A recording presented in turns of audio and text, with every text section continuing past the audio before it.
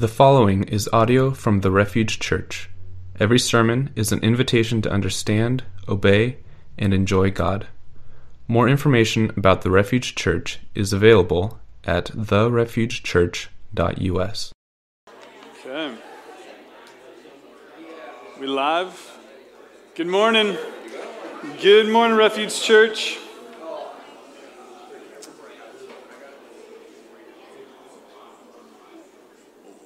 While you are finding your seats, I want to give a big shout out to Bob Schaefer, who was under the knife, literally, this week, and is still holding down the video and tech part over there. So yeah. So he literally went through surgery this week. Quite impressive. We're going to start with a prayer of confession today from Psalm 51, and you'll see later how this ties into the sermon, but there is a prayer in Psalm 51, verses 10 through 12, that says, it has these words, and I think if these words don't now describe your life, your heart, your passion, this is just setting you up for a great prayer of confession. These words: pure heart, steadfast spirit, joy of salvation. Those are things we just want more than anything, right, man? What would it look like? And perhaps this is you. You're living in this pure heart. It says in Matthew 5, the pure heart will see God. Steadfast spirit, man. Lots going on, but my spirit's it's faithfully going the direction of God. Joy and salvation, where people just enjoying what God has done, what he is doing in our lives. And this is the prayer that David prays, because when he prays this prayer, he's not feeling there. Create in me a pure heart, O God, and renew a steadfast spirit within me. Don't cast me from your presence or take your Holy Spirit from me. Restore to me the joy of your salvation and grant me a willing spirit to sustain me. Let me read that once more and give you time for your own prayer of confession. Create me a pure heart, O God. Renew a steadfast spirit within me. Don't cast me from your presence or take your Holy Spirit from me. Restore to me the joy of your salvation and grant me a willing spirit to sustain me. Go ahead and offer your own prayers of confession.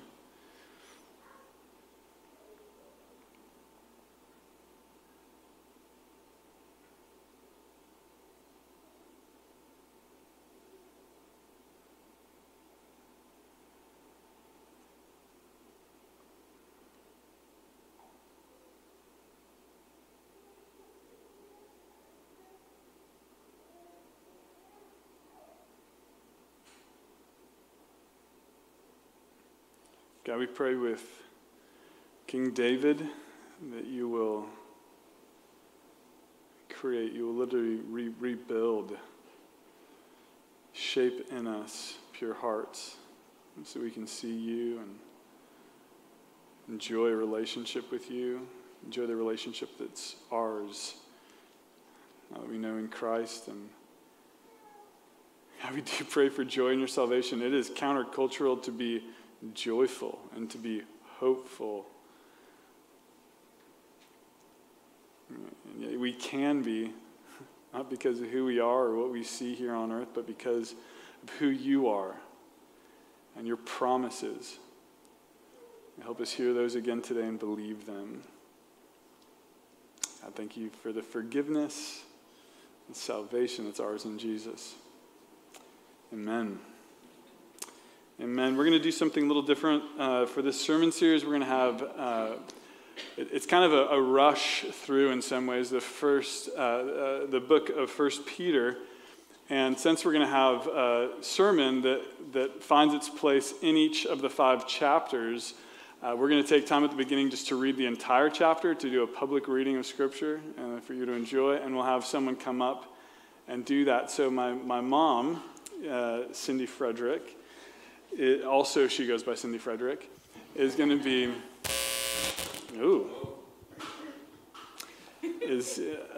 and some spoken word while she's at it.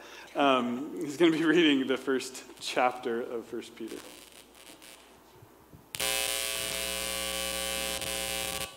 I think you're okay. It's just a chord.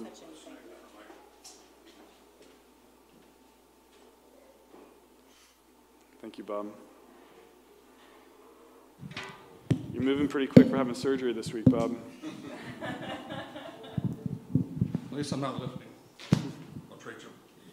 Thank you.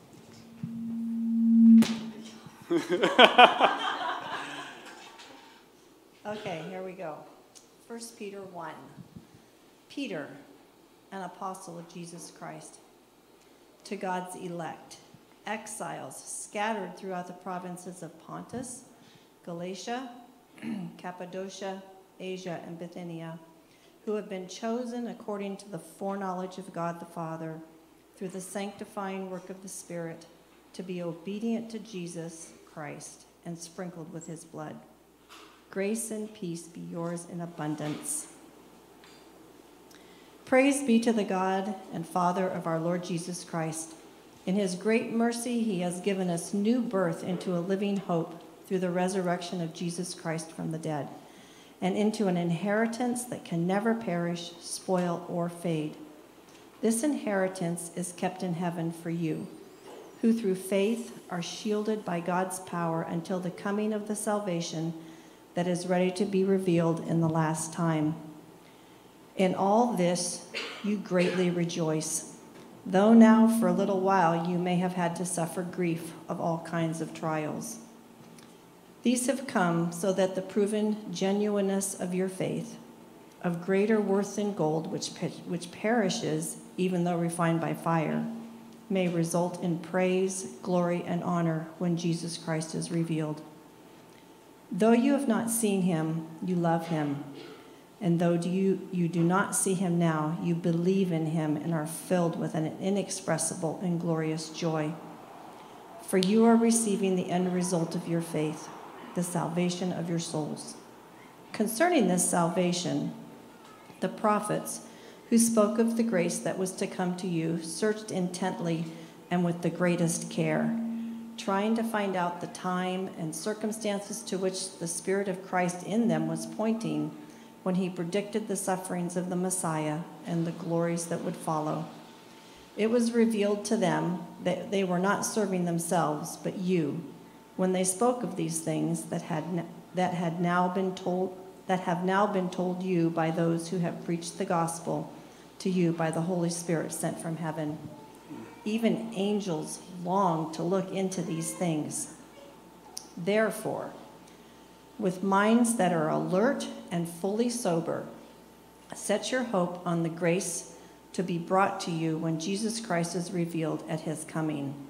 As obedient children, do not conform to the evil desires you had when you lived in ignorance. But just as he who called you is holy, so be holy in all you do. For it is written, be holy, because I am holy. Since you call on a Father who judges each person's work impartially, live out your time as foreigners here in reverent fear. For you know that it was not with perishable things, such as silver or gold, that you were redeemed from the empty way of life, handed down to you from your ancestors, but instead with the precious blood of Christ, a lamb without blemish or defect. He was chosen before the creation of the world, but was revealed in these last times for your sake. Through him you believe in God, who raised him from the dead and glorified him, and so your faith and hope are in God. Now that you have purified yourselves by obeying the truth, so that you have sincere love for each other, love one another deeply from the heart. For you have been born again, not of perishable seed, but of imperishable, through the living and enduring word of God. For all people are like grass, and all their glory is like the flowers of the field. The grass withers, the flowers fall, but the word of the Lord endures forever. And this is the word that was preached to you.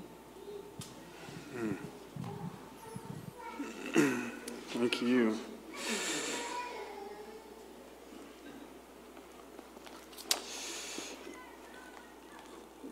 Last night I was talking to someone and about how we're starting a new sermon series this week, and they said, "Oh yeah, another one with a depressing title." You know who you are. Faith in troubling times. I will explain why that's not a depressing title later, but I'll start with the intro. Are you troubled by what you see happening in the world? In this sermon series, we'll read Peter's letter to churches who are also living in troubling times. In this letter, we read words like grief, suffering, and anxiety. Peter is writing to people who are struggling to live by faith in a world that seems to be falling apart. Listen and discover how Jesus is a living hope in troubling times.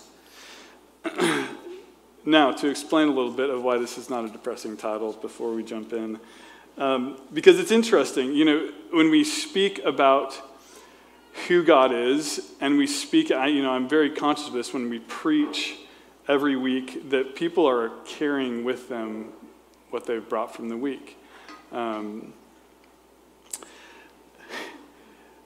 It's interesting that when we get and I'm not picking on who said this because it's true. If I read this title, I would think of all the things that trouble me, which are many.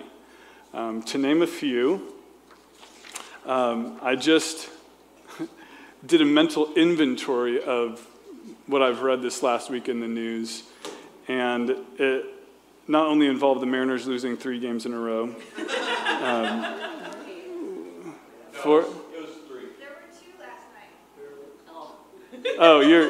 That's so funny. Yeah. And a lot of life lost. But beyond that, literally, the first thing that came to mind of news I've read recently is comments made by the president at a fundraiser event that said, "We have not faced the prospect of Armageddon since Kennedy and the Cuban Missile Crisis." And it's true. While it seems sensational, the threats that are being made right now, we really haven't seen something like that since the 1960s. Another headline I saw and read the article was, "Is America headed for another civil war?" This, including last Sunday till today, actually till last night, so a week, there was 12 mass shootings in the U.S., repeated over and over, right? Just headline after headline. It's like, man, didn't I read this one? No, this is a new city. Denver, Colorado, Worcester, Massachusetts, Philadelphia, Pennsylvania, Newburgh, North Carolina. I have the whole list here. I just wrote them down so I could see them. This is what we're reading. So we do live in troubling times, but the key word that I want you to grab a hold of in this sermon series, and what I want you to grab a hold of in Paul's letter as a whole, is the word faith. Paul writes this letter for the encouragement of the church in Galatia, Pontus, Bithynia. This is for their encouragement, but he's writing people also in troubling times. But it isn't the troubling times that he focuses on. And it's not the troubling times we will focus on. We will focus on that word faith that in our modern day doesn't have a lot of strength. It's a word that is a soft word. It's a word that doesn't have power. It doesn't hold the importance and the hope that you read in Hebrews 11, where it says this: "I don't have time to tell you about Gideon, Barak, Samson, Jephthah, and David, and Samuel, who through faith conquered kingdoms, administered justice, gained what was promised, shut the mouths of lions, quenched the fury of flames, escaped the edge of the sword. Their weakness was turned to strength, who became powerful in battle and routed foreign enemies. Women received back their dead, raised to life again. There were others who were tortured and refused to be released because they wanted the better resurrection." That is faith we are talking about here, not the faith we use. That's why in Coffee O, I'm using the word, we're a Christian organization a lot more now than I'm using the word of faith-based organization. Because honestly, people hear faith-based organization, they're like, oh, cool. You know, they're like, and what do you like on your sandwich? It's just, it doesn't matter to people if you're a person of faith, because they hear that and you're like, well, it doesn't matter. It doesn't affect anything. It's not a word. It's not a truth that shuts the mouths of lions and quenches the fury of flames and people receive back their dead to life. And so when we read something like faith in troubling times, literally we go, oh man, these are hard times. Nuclear war. And we don't see faith and we're like, yes. What Jesus has promised, what Jesus has done is bigger, more powerful, more important than any headline I could read. When you read these things that is happening day in day out, do you have hope? Is your faith one that you read those things and you are grieved by them, you pray because of them, but you hold to Jesus and his promises? Now, Peter's writing to a church that is going through something, I think, arguably far worse than we are experiencing now, or even the headlines, as horrible as they are. Peter was writing in Rome. The word he uses to describe Rome is Babylon. It was kind of this shorthand for Rome. He's like, I'm writing from Babylon. He's in Rome. A couple years later, he's literally going to be crucified upside down on a cross because he didn't want to be crucified in the same manner as Jesus. And so when he gets put to death, he requests that he'll get crucified upside down. This is the kind of culture, this kind of time he's living in. The emperor at the time is named Nero. And Nero is not just figuratively deranged, he is literally deranged. Historians think that there was something wrong with him because of how cruel of a person he was. Soon after Paul's writing with this letter, Nero sets Rome on fire and burns 3/4 of it to the ground, and to avoid blame himself, blames Christians and uses that blame to then start systematically killing them, which includes him lighting them on fire as torches in his garden for his garden parties. That's crazy. This is the time Paul is writing in when we're talking about faith in troubling times. But when he writes, he says, this is for the encouragement of you in troubling times. And you read this letter and it is profoundly hope-filled. It is good news throughout the book, even though he's writing things to them like, in all this, you greatly rejoice, though now for a little while you have had to suffer grief of all trials. But the culture of the people, even in Galatia, Bithynia, Pontus, this place in Turkey, that will, if they haven't yet experienced the persecution that he is experiencing, and it will be experiencing to greater extent where he's at. Do you have hope? Do you have the hope that Peter is talking about? A hope that will see you through these times we're in, and if any harder times come. Do you have hope? What I want you to see, and what we're looking at today in 1 Peter 1, is that saved people, people who can say, I've been saved by Jesus, can and do see the world differently. It's a must. If you've been saved by Jesus, if he rescued you, you can see the world differently, and I will show you how. I'm going to just start again by reading verses 1 and 2 because there's a context here that is important for us to grasp if we're going to get this book. Verses 1 and 2, Peter, an apostle of Jesus Christ, to God's elect, exiled, scattered through provinces of Pontus, Galatia, Cappadocia, Asia, Bithynia, who have been chosen according to the foreknowledge of God, the Father, through the sanctifying work of the Spirit, to be obedient to Jesus Christ and sprinkled with his blood, grace and peace to you in abundance. There's 3 things he mentions here that you have to get if you're going to get this book. And the first thing is this. He uses the word elect and then uses the word chosen. This is not a book for everybody. It's important. It might sound crazy and harsh. It is not. This is not a book. If you have not put your faith in Jesus and have received his salvation, this book, the hope that is in this book, will mean nothing to you and make no sense to you. You can't be a casual observer when Christians are getting sent to the lions and go, I'm kind of a part of that. No, you're in or you're out. That it was black and white then, and it is even today. You're either part of this group of people who have put their faith in Jesus and are experiencing the salvation that is uniquely found in Jesus Christ, or you're not. This isn't Daniel going hard on you guys. This is literally what's in the text. To God's elect, exiles scattered through the province of Pontus, Galatia. And he's not talking here about the Jewish people who have been scattered. He's literally in Rome, the Gentile capital of the world, and he's preaching there. Peter is the apostle to the Gentiles. He's preaching there to the Gentiles there, and he's seeing the people of God. There's a new formation of the people of God, not just people who are by blood related to Abraham, but related by faith to Abraham. And these people are scattered throughout the world.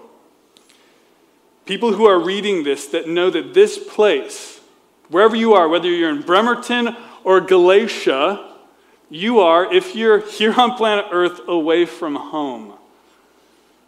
That is what it means to be an exile. Elect, chosen, picked by God, like Jesus said in John 15:16, you didn't choose me, I chose you. Exiles. People who know this, because Jesus also said in John 15, if the world hates you, keep in mind it hated me first. If you belong to the world, it would love you as its own. But you don't belong to the world, so it doesn't love you as its own. John 17 says, they are not, he's praying of the church, the people who do not see him but love him, as Peter says here. They are not of the world, even as I am not of the world. Philippians 3, Paul writes, but our citizenship is where? It's in heaven.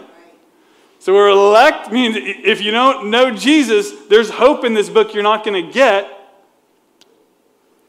And if you get that hope, you realize this isn't your home. He starts off strong. That's literally the first 4 words of his letter. Elect and exiles. Well, he's not beating around the bush. He's getting right to it. And this is important for us because I think the way we live today, we're just okay with it being, faith being soft, faith being squishy. Well, okay, I think if you're getting fed to the lions, you can't. The last thing that's so important in this introduction, it is amazingly, wonderfully Trinitarian. You might have no idea what I just said. Listen to this.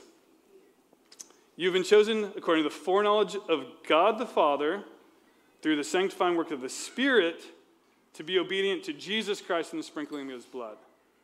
It's one of those beautiful places in Scripture that you just see how the Godhead is working together. Father, Son, and Spirit. And this is so important because they're getting put to death for this. To say Jesus is Lord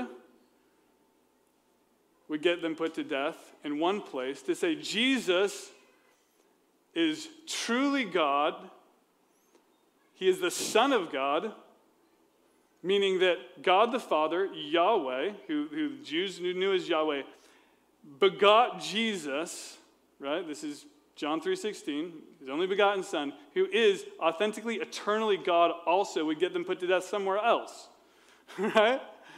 It's just this amazing time where we're like, hey guys, this is what we're all getting put to death for. This is what we believe. We have been chosen by God because it was his idea, not ours. We're exiled, meaning this place isn't our home, and we're getting put to death because we are living by the grace of God, his foreknowledge, by the sanctifying work of the Spirit, which is him doing an amazing work in our hearts to be obedient to Jesus. Bring on the lions. Now, I probably could just finish there because that's a lot to digest. But that's just literally his introduction. Okay? So, where do we go from here? Well, as I said, he is just getting started. He goes on writing to these people who are daily choosing, do I name the name of Jesus? Daily, they're choosing to name the name of Jesus, and in getting brought before magistrates, they're getting sent to the lions, they're experiencing all sort of rejection because of this. And he rolls right into one of the most beautiful, hope-filled pieces of writing ever. Verse 3, praise be to the God and Father of our Lord Jesus Christ. Not, man, I know you're having such a hard time. No, praise be to the God and Father of our Lord Jesus Christ. In his great mercy, he has given us new birth into a living hope through the resurrection of Jesus from the dead and into an inheritance that can never perish, spoil, or fade. This inheritance is kept in heaven for you, who through faith are shielded by God's power until the coming of the salvation that is ready to be revealed in the last time. The first thing we see here is this, that the Christian life and the Christian's outlook on life is profoundly different. Now, you've probably heard the old saying that's never well received. Only two things are guaranteed, death and taxes, right? What people try to get at with that is we don't know what to do with life. We all were born, we're here, but what is the meaning and purpose of that life? What are the things required of us? Taxes, and eventually you and I both will die. But the Christian has narrowed in on something that is different than every other option. Instead of it being birth, we kind of make it up ourselves, and then death. The Christian outlook is this, and you can see it here, I'll show you. First birth, and we're born into a life of trespasses and sins.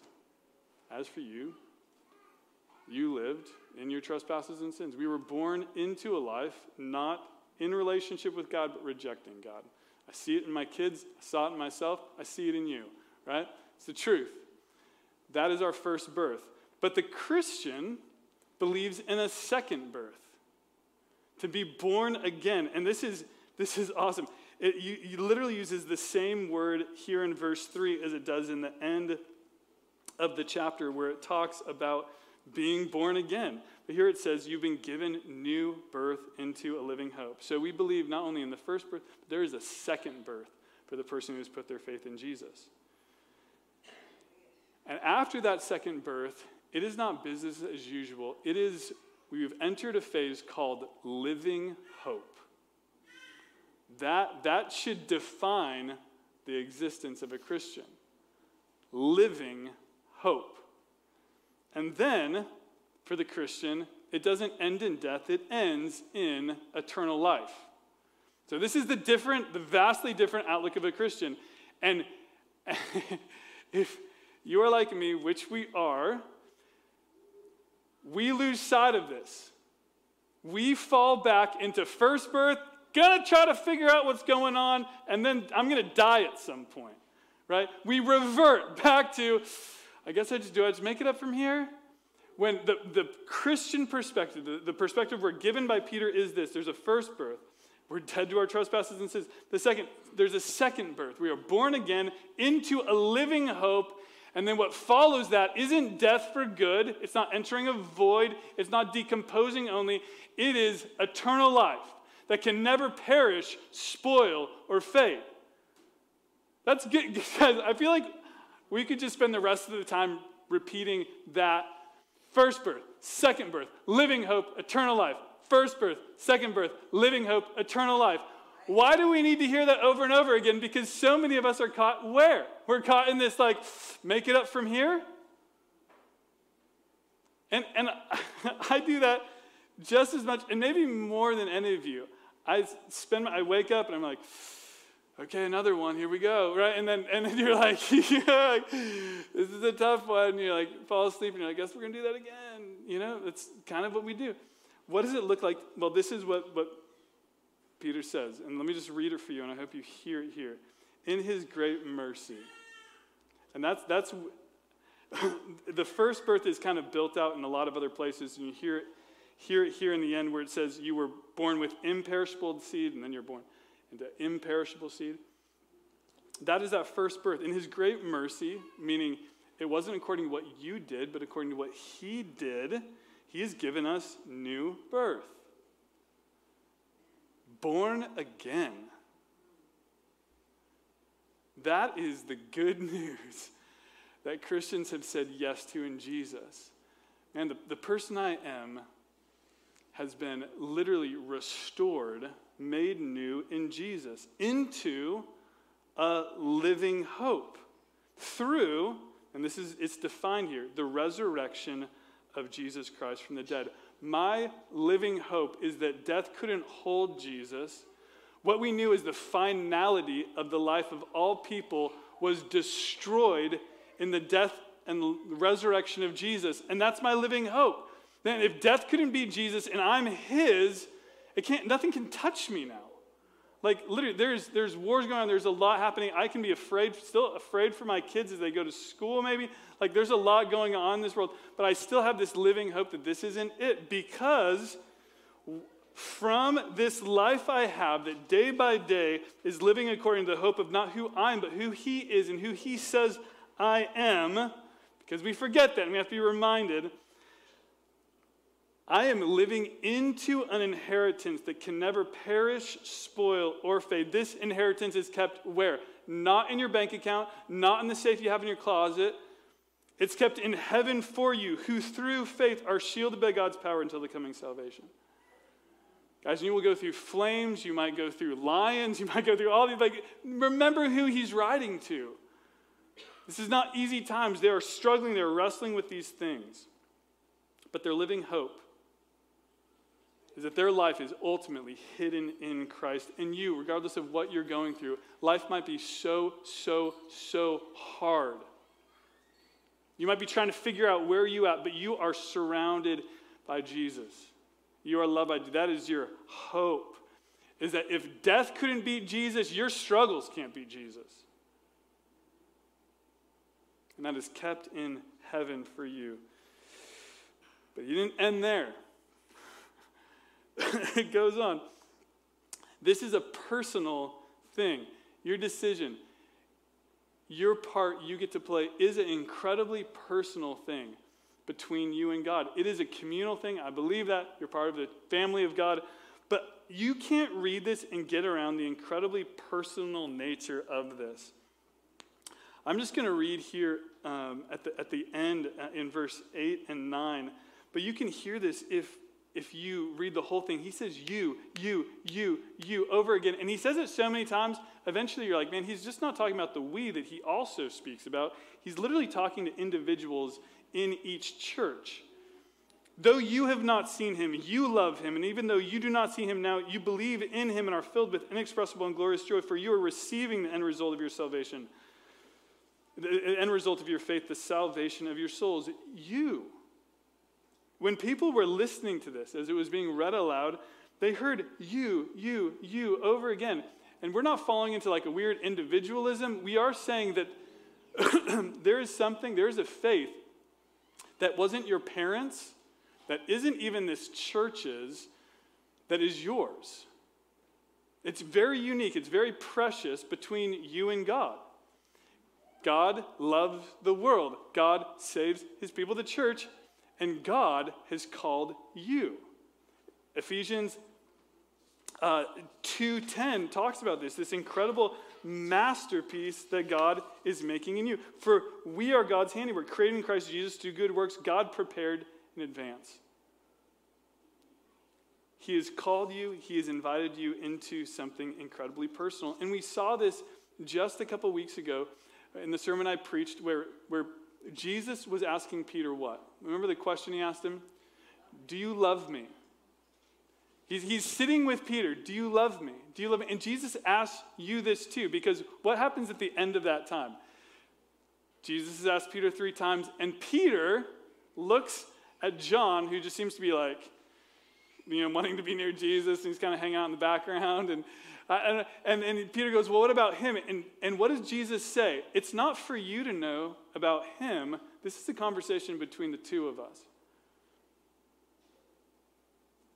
You have not seen him, but you love him. You might not right now be experiencing the living hope that's being talked about. You might be holding on. Your knuckles might be white as you're trying to navigate what's going on in the world or your life personally. But the hope for you here is there's an inheritance in heaven for you that can't perish, spoil, or fade. If you're God's, and he chose you, and it's literally the wording here, it's like, man, if he thought of you, invited you, you're his, there's nothing you can do to break that. So it's personal. It's an interesting thing to say here because it goes from this, what's happening kind of on a global scale, Asia, Bithynia, Galatia, to this incredibly personal, knowing each person in that church will be making a decision whether they will name the name of Jesus or not. The church couldn't say it as a whole. It had to be each individual naming the name of Jesus, right? You get that? And that has to be you too. The third thing is this. There is one word to describe the entire Christian life, and that word is salvation. You're receiving the end result of your faith, the salvation of your souls.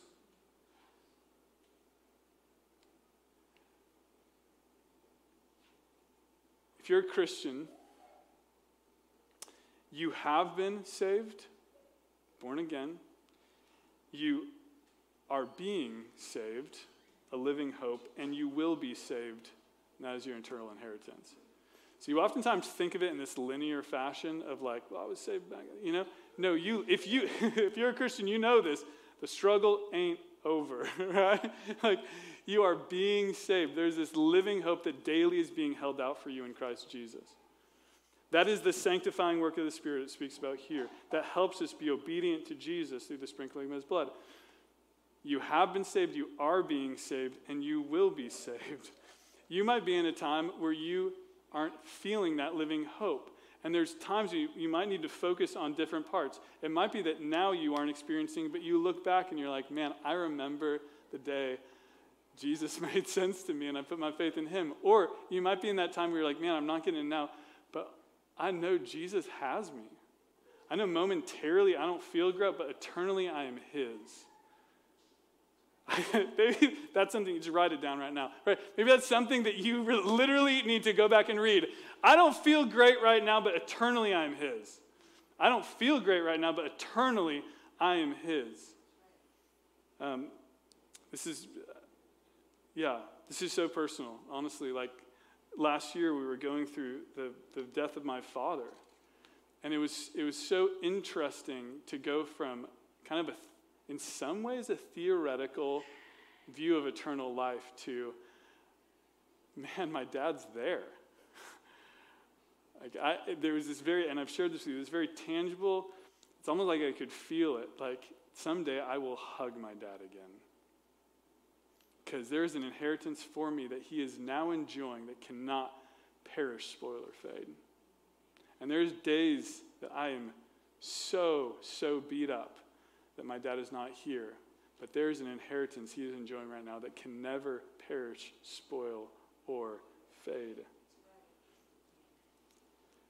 You have been saved. You are being saved.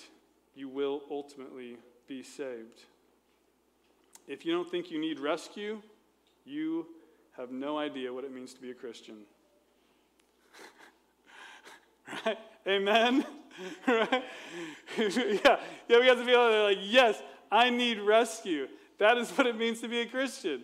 Being a Christian does not mean I have it all together, but I know I need to be saved. That is what it means. Praise be to the God and Father of our Lord Jesus Christ, because in his great mercy, he has done this. That is why in these troubling times we can say, praise be to God. That means salvation can reach any third world country and can reach any dark prison cell, no matter how despairing or depressed or lost someone feels. Salvation can reach them where they're at. It's true. That is the word that describes the Christian life. Saved. I am saved. I am rescued from myself for God. We can talk about this all day, guys. So, what do we do about this? What do we do with this good news, this living hope? We see the world differently. We see the world through salvation. That we have not just received a first birth, but a second birth, which is into our living hope. We see the world differently. Are you seeing the world differently, or do you read it and despair because you're just living in your first birth? If you have been born again, you can read that and respond with faith. Faith that shuts the mouths of lions, faith that conquers kingdom, faith that raises people from the dead, faith, true biblical faith. Not because of who you are and the power of yourself, but because of who God is and his power. It's all based on him. And our saying yes to his rescue. So, the beginning for this for many of us might be going back to Psalm 51. Create in me a pure heart, O God. Create in me a pure heart, O God. And renew a steadfast spirit in me. Don't take your Holy Spirit from me, God. God, I need you close. And restore to me what? Restore to me the joy of your salvation. It is countercultural and it's uniquely Christian that we can be hopeful in these troubling times, that we can be faithful in these troubling times. But I want to encourage you, if you are not feeling faithful and you're not feeling hopeful in these troubling times, if you have put your faith in Jesus, if you've thrown your anchor and held to him, right now it might need to be remembering that first moment of faith. Or it could be really the light that is before us, that we are his forever. That we have an inheritance, even though we might not be feeling faithful now, an inheritance that cannot perish, spoil, or fade. As he loves you and you personally more than you can ever imagine. Praise be to God. Pray with me.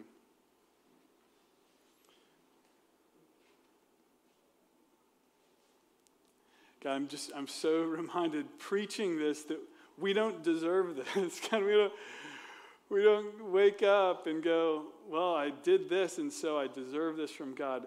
It is because of your mercy. See here in verse 3? It's because of your mercy and your kindness. Your kindness leads us to repentance. God, give us eyes to see your salvation. Give us minds to remember your salvation. Give us hearts to be excited about your coming salvation in our inheritance that can never perish, spoil, or fade. God, I pray that this church will be a people that see faith as the big word. Not our troubles, but faith. That to put our hope in your promises is more firm than anything happening now. That to put our trust in Jesus, who came, the physical person, who died a physical death and was raised to incorruptible life, and that life is now ours. To put our faith in that is more reality than anything else. God, I pray that the boldness and courage and confidence of Peter in this letter will reach us here. It will give us confidence and boldness because we saw what he was going through and what would go through and what the Christians back then were going through, what they knew was ahead of them because of the movement of culture. God, I pray that we will see their courage and be courageous. We will see their faith, and we will be faithful in these times we live in now. We pray this in Jesus' name. Amen. Amen. As we do every week, we are taking communion together, and we invite you to be prayed for. Joe and Rachel are over there. They would love to pray for you. Please, please, please, if you don't know how to pray for yourself and need prayer, be prayed for. If there's something you've been carrying by yourself, be prayed for. This is not just for, this is not just for the select few. I love getting prayed for. Please take advantage of that. Secondly, we take communion remembering that it is Jesus' giving of his own life that gives us hope. That's why we do it every week. Every week we need to be remembered. It is his death and resurrection that saves us, and so that's what we do. If you need to make it right with somebody else or make it right with God, do that before you take communion. Take time. Ask God to forgive you. He is ready and willing. Ask somebody else to forgive you. It will be healing. So please do that before you take communion. Let's worship together.